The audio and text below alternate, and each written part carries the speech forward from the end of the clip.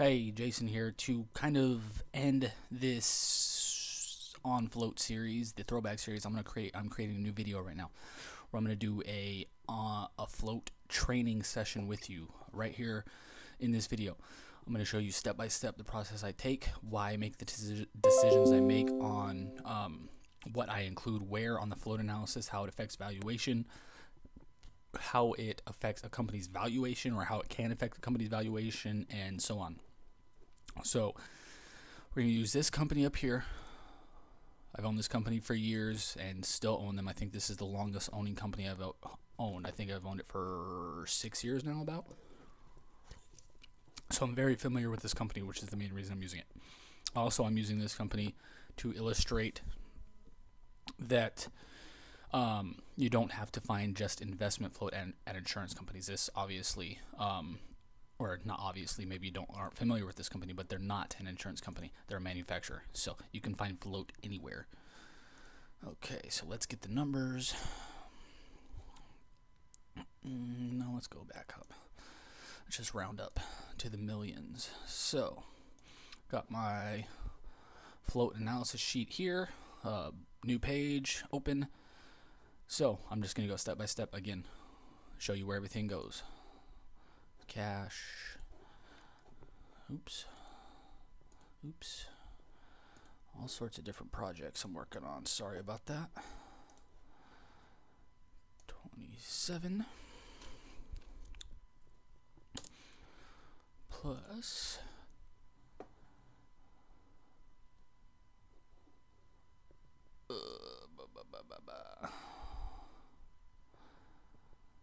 in this case, that is pretty much all I would put in the financial assets, and I'll kind of go through these step by step why I don't include goodwill and intangible assets when we get to those. But for now, let's go through this again. I usually go through this line by line and put things where they need to go. So AR of equals 27. AR of, was it 20? 20. Inventories of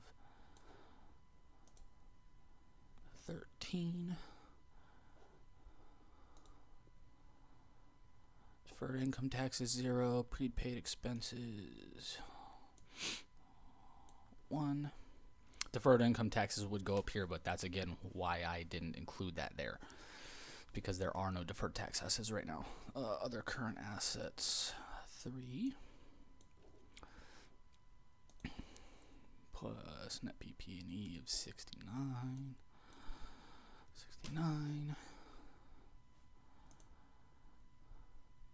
Goodwill of 2. Tangible assets of 1. And other long-term assets of 2 equals, before I start talking about everything, let's make sure everything equals up properly. So 20 plus 13 plus 1 plus 3 plus 69 plus 2 plus 1 plus 2 equals 111.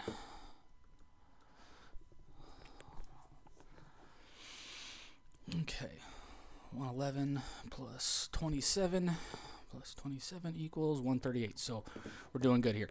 When I first started calculating this number, and this is why I still input this here, I used to come up with different numbers all the time, mainly because I round a lot. Normally I would do the thousands and I would round here because this is a smaller company, but just for learning purposes I'm going through this slowly or faster, so I'm rounding everything up. So what I would do here typically again would be 13.5, 19.9, so everything wouldn't necessarily add up exactly. If you're rounding up, that is something to watch out for, but generally these numbers, since this is a balance sheet we're focusing on here, they should balance. So they should equal what they equal on here, assets and liabilities, all that. So why I get this question every time I go over this with somebody. Why do I include goodwill and intangible assets in the operating assets section instead of the financial assets section? Mainly because if you're using goodwill and intangible assets properly, those should be affecting operations positively in some way. Now, if you've watched any of my other teachings, you know I think goodwill for the most part is crap. Because this is balance sheet, you just can't discount that on here. On the valuations, yes, but on this kind of analysis, I leave it in there because, again, it wouldn't balance. So that's the main reason I leave it in there. And tangible assets. Again, these are typically things like trademarks, patents, brand names, customer lists, non-compete agreements, stuff like that. Again, if you're using those properly, they should be affecting your operational assets in some way. That's why I include those two things in operating assets instead of financial assets. Okay. So let's go to liabilities. Equity. That's this number right here. This kind of net number right here where you put the equity. 102. Debt of 3. All short-term debt. Okay, I combine those together. So 3, so 7 million total.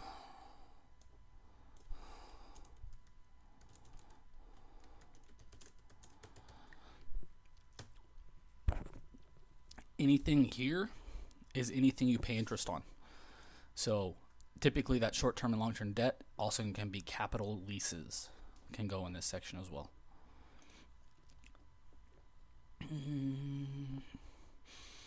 Which I don't see on here. Again, what I normally would do is I normally would go to the 10K, the most recent 10K, and get this information, or the most recent quarterly, and get their balance sheet information. But again, just for teaching purposes here, I'm trying to speed things up for you. So I don't see any other debt accruing liabilities other than the long-term and short-term debt.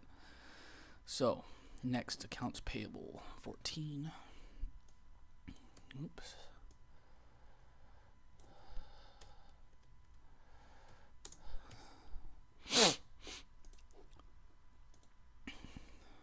Taxes payable.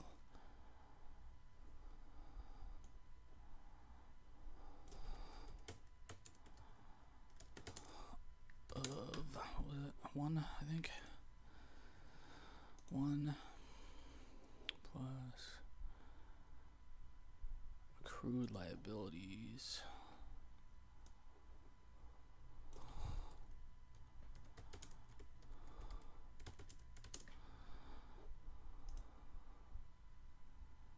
One other CL of 5 plus defer. Again, we remember we put this in the debt section, so you don't include that here. Deferred tax liabilities is 0. 0 plus pensions and other benefits. So pension and other benefits, that's a one you don't typically see, but that goes here as well because it doesn't accrue interest, at least in the normal sense in terms of debt.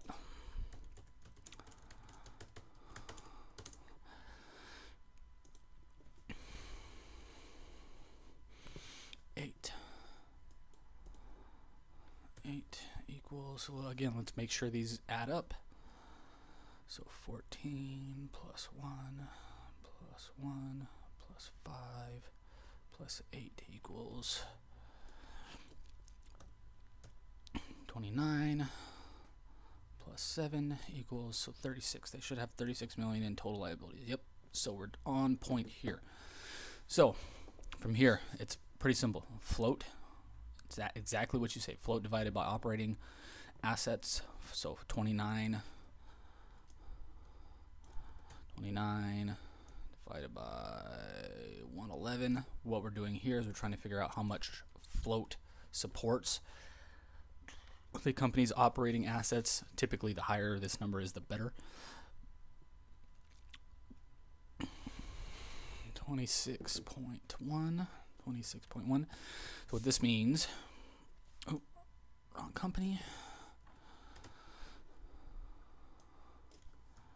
So this means more than a quarter of this company's operational assets operates on float or other people's money, as we've talked about through this entire series. So let's kind of illustrate what that does. So pre-tax profits here. I don't use pre-tax profits in anything. So in this case, what I do is, where is it? I actually forgot to open that tab because I use it so little. This is the only calculation I use pre-tax profits for. And what I do here, just to keep things consistent, is I use the EBT number, earnings before taxes, because frankly, I want to keep everything the same, and every company calculates things differently, but at least on Morningstar, at least on here, I will know that this number is the same. So what I do to find this is 4.79% times the revenue. So that is 7.8 rounded up. Oops. 7.8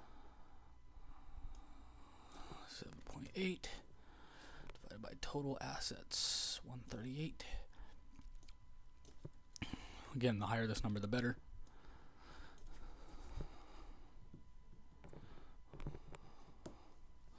.7%. And I do this, I list this number here just as a comparison because, again, I don't know how Morningstar finds their numbers. I just use this number to remain consistent in my own area. So what do they list their ROA as? And typically these numbers are different. 4.4%. So there's already a difference. So what we're doing here is we're trying to find the levered ROA. How much float levers the ROA, because we're subtracting out float here. So we're trying to figure out the real world economic ROA that this company has, is what we're doing here.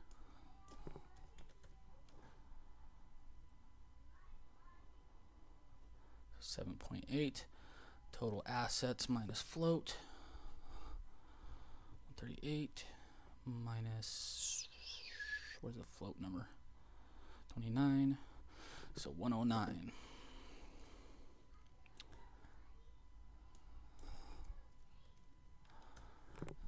So 7.8 divided by 109 equals 7.2%. Again, I do this entire analysis not only to see kind of the real world economics of the company, because I as a whole, looking at it as a whole business owner, I don't care what the numbers actually say. I want to know economically what they mean. Economically, this is what they are earning on their assets right now. Their real world return on assets, because they're using, what is it, 26.1%? Yep, 26.1% of their operating assets are operated by other people's money or float. So this is what their real world ROA is. So to further illustrate this point, this is something I like to do. So there is a, what is it, 3.2% difference. 0.2 percent points difference between the levered ROA and what Morningstar shows that's their basic ROA. So again, this is what I do every time I do an analysis. So 3.2, I get my calculator, my Kaggle calculator. What's the number I use in there? 1 million or 10 million? 1 million. 1 0. What's the number of years I have in there? 10. So in here I put the original number. So 1.480 million.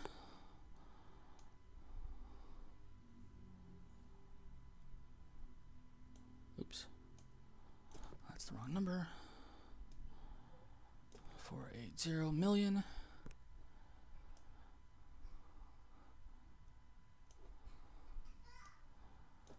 $3.2.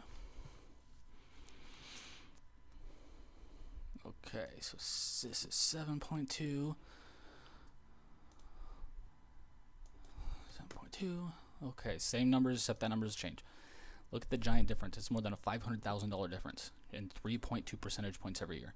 So was it 2 million? 2.04 million. Okay. So this is the power of not only float over time if you're using it well, but also of fees on things like index funds, mutual funds, retirement plans from your CFP. What else? Interest rates at the bank. Any kind of small advantage you can gain. Again, 3.2 percentage points doesn't sound like that huge of a difference, and in 1 year it is not. But over a long time period, this is the power of compound interest. Over a long time period, this makes a $500,000 difference with no changes in the numbers other than this number right here. So again, I'm not going to go through the rest of this.